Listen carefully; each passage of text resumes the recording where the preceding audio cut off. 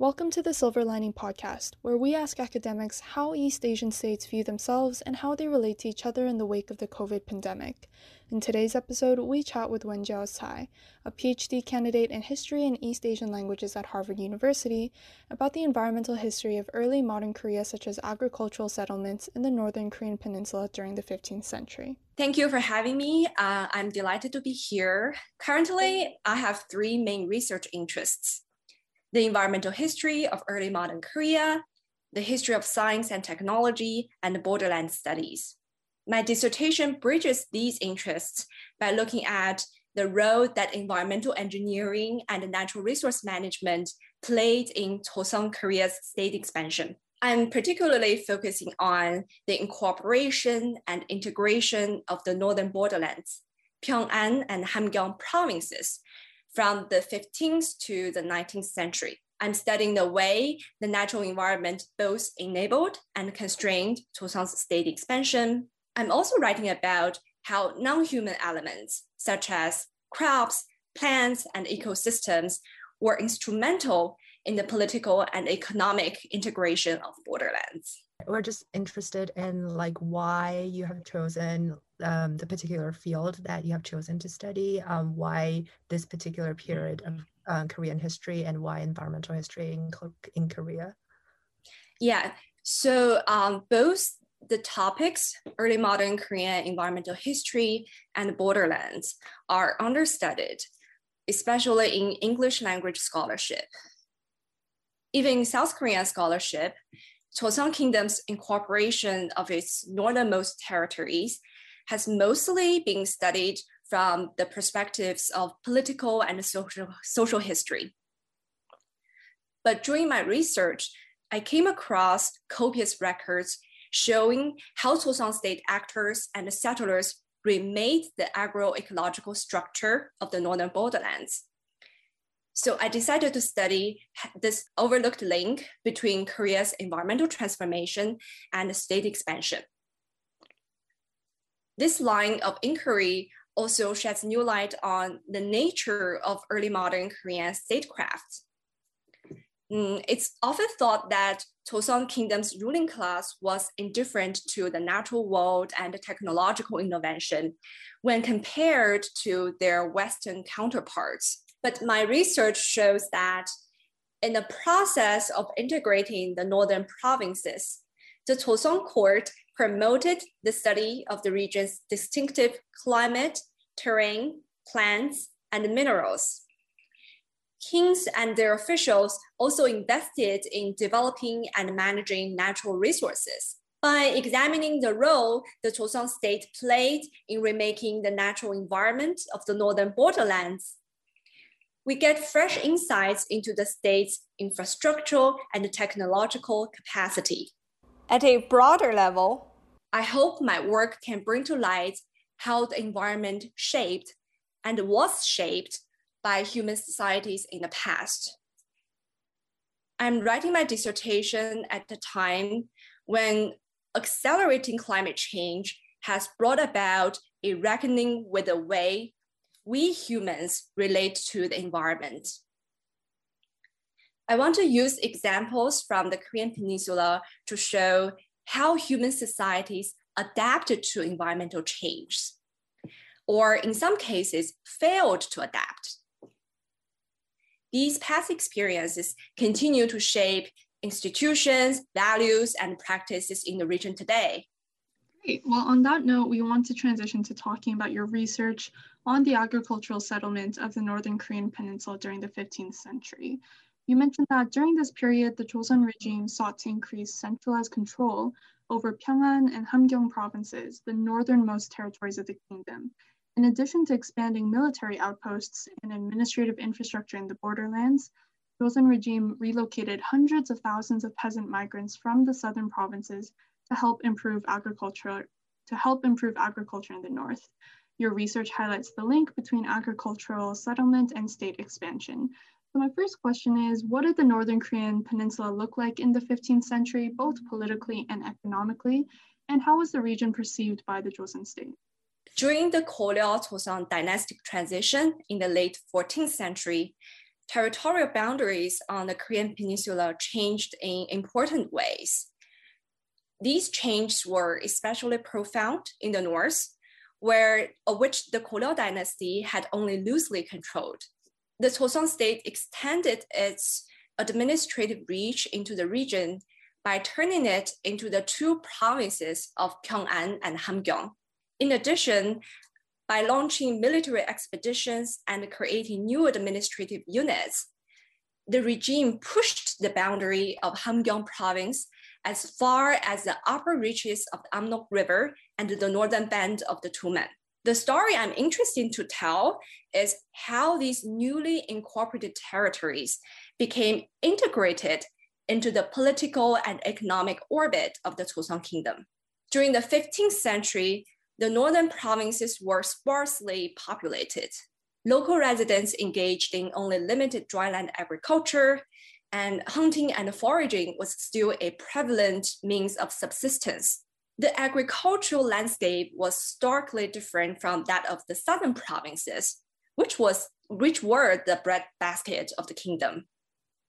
The distinctive agricultural landscape of the northern region contributed to its otherness in the eyes of central officials. These officials who came from the south fixated on what was lacking in the north compared with their home regions. They particularly noticed the lack of rice paddies and cotton cultivation in the north. Because rice and cotton cultivation had developed rapidly in the south, officials lamented that, quote unquote, the potential of the earth in the north was being wasted. Interestingly, this contemptuous view of the landscape was also bound up with the state's perception of the northern society. Officials saw the northerners as ignorant and lazy and blamed them for being responsible for the underdevelopment of the land. For state officials then, both the northern land and its inhabitants needed improvement. Got it. So on that note, could you speak to a bit more about the process of relocating agricultural migrants from the south in the northern lands in order to rectify the perceived deficiencies that the Joseon state saw? What does this mean for the borderland development? Right. One of my chapter's main aims is to show how the state reorganized the agroecological structure of the north by mobilizing migrants from the south, along with crops, draft animals, and technologies. This process began to homogenize biota on the Korean Peninsula. This also relates to a central argument of my dissertation project, that is, the Joseon state's northward expansion was not only a political and economic event, but also an environmental one. So during the 15th century, the most important agricultural practice introduced to the north were rice and cotton cultivation. I see two major motivations behind this policy. The first was economic. Rice had the highest yields among Old World grains and was the backbone of the state's tax system. Cotton had been introduced to the Korean Peninsula fairly recently during the 14th century, but by the 15th century, it was already widely used as currency and collected as tax payment. So from the central government's perspective, popularizing rice and cotton in the north would help integrate the frontier economically with the rest of the peninsula. The second motivation for promoting rice and cotton was aesthetic. Officials saw the agricultural practice of the southern provinces as more developed. They expected the rest of the kingdom to conform to the standards set by the south. But of course, this aesthetic ideal failed to recognize that agricultural practices developed in the south were often ill-suited to the ecological conditions of the north. The ecological constraints contributed to the incomplete success of the state's borderland agricultural policies. First of all, the climate in the north was unforgivingly frigid, and the growing season was much shorter than in the south. Furthermore, due to the region's rugged topography, there wasn't much arable land readily available for rice farming. Because of the monsoon and mountainous terrain, summer floods were frequent and devastating, just like in North Korea today. In addition, because early settlers were unaccustomed to the climate of the North, many fell ill and oxen epidemics were rampant. Due to these constraints, the spread of rice was slow, especially in inland areas. Cotton never took root in Hamgyong province because the basal temperature there was too low to grow it. But we should not dismiss the significance of these early attempts to expand agriculture in the Northern Korean peninsula.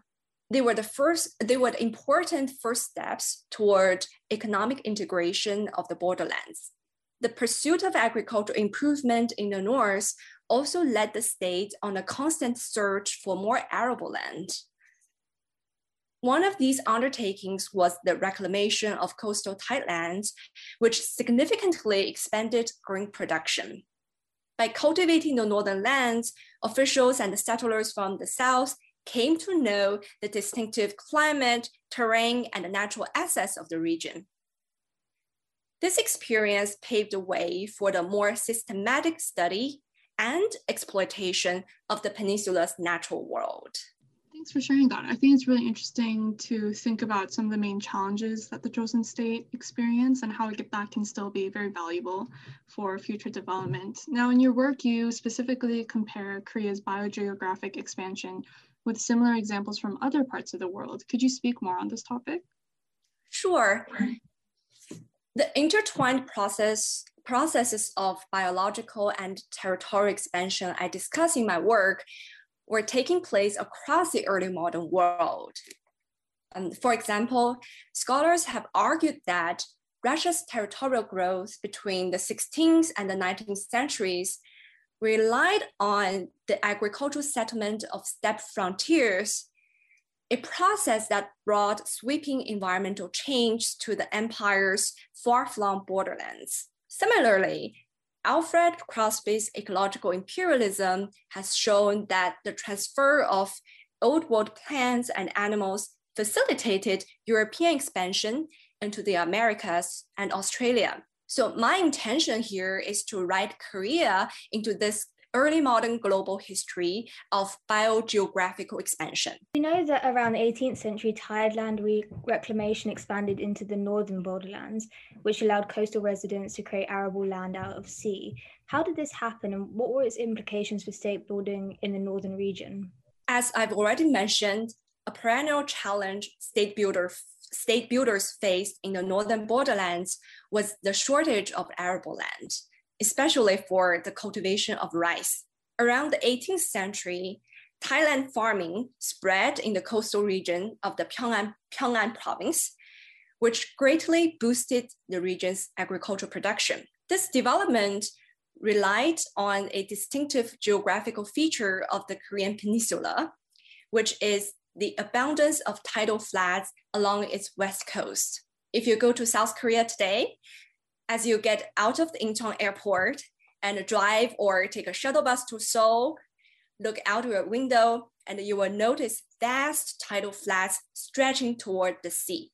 In Korean, the landscape is called 갯벌. Although appearing to be dark and lifeless, tidal flats are actually very rich in organic matter. With proper drainage and irrigation, they can be turned into fertile land.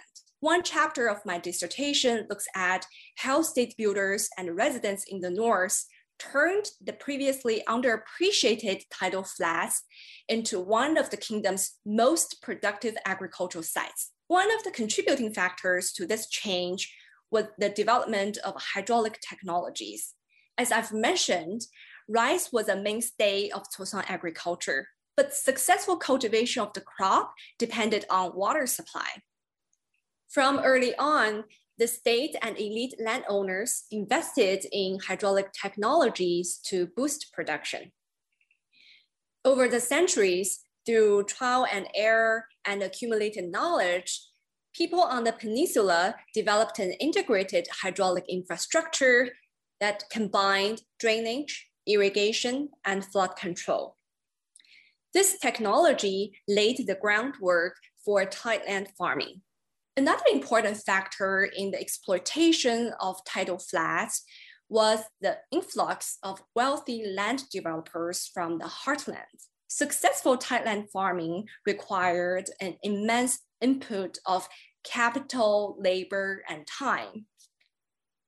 After hydraulic infrastructure was installed, there was a long leaching process to get the land ready for full cultivation. Because coastal farms remained vulnerable to storms and floods, the facilities needed constant upkeep, and that called for even more money and manpower. This meant that you had to be extraordinarily wealthy and well-connected to run a coastal farm.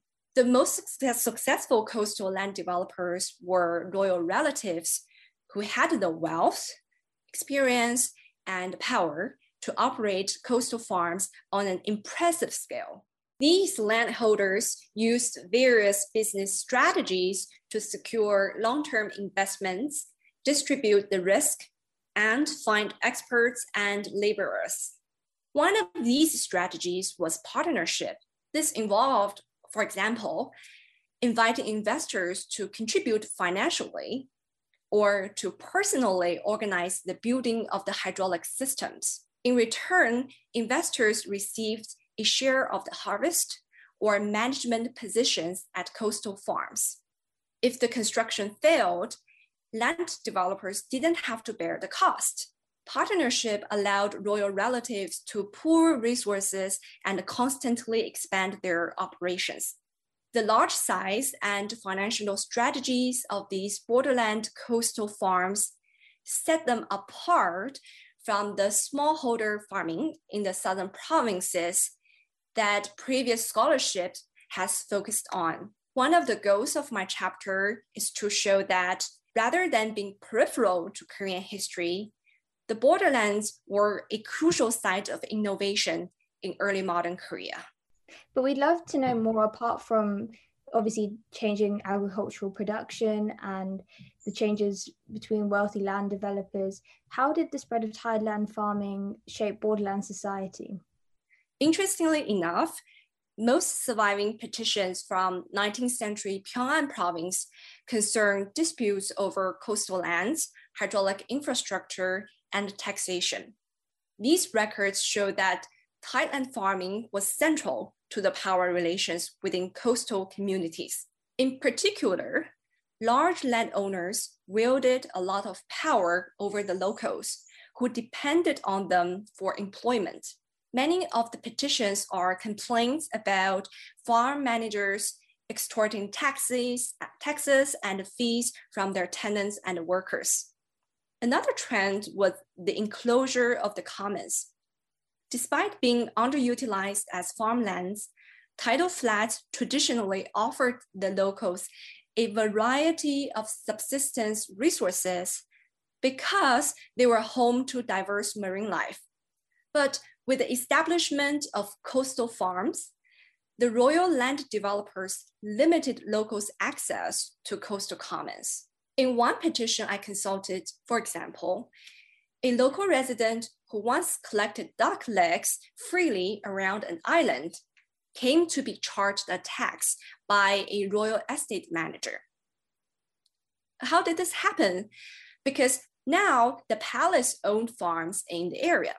The coastal landscape itself also complicated these conflicts. It was constantly changing under the forces of currents, winds, and extreme weather events.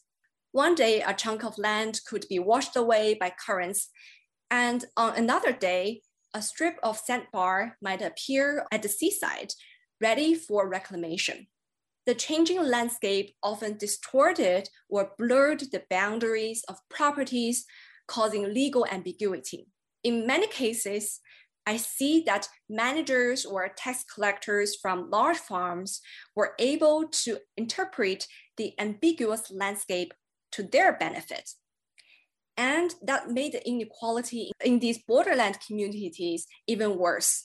Thank you for this overview of your work. And maybe could you tell us a little bit more how your research helps us better understand North Korea today? Is there any link between what you have been studying and what you see in North Korea today?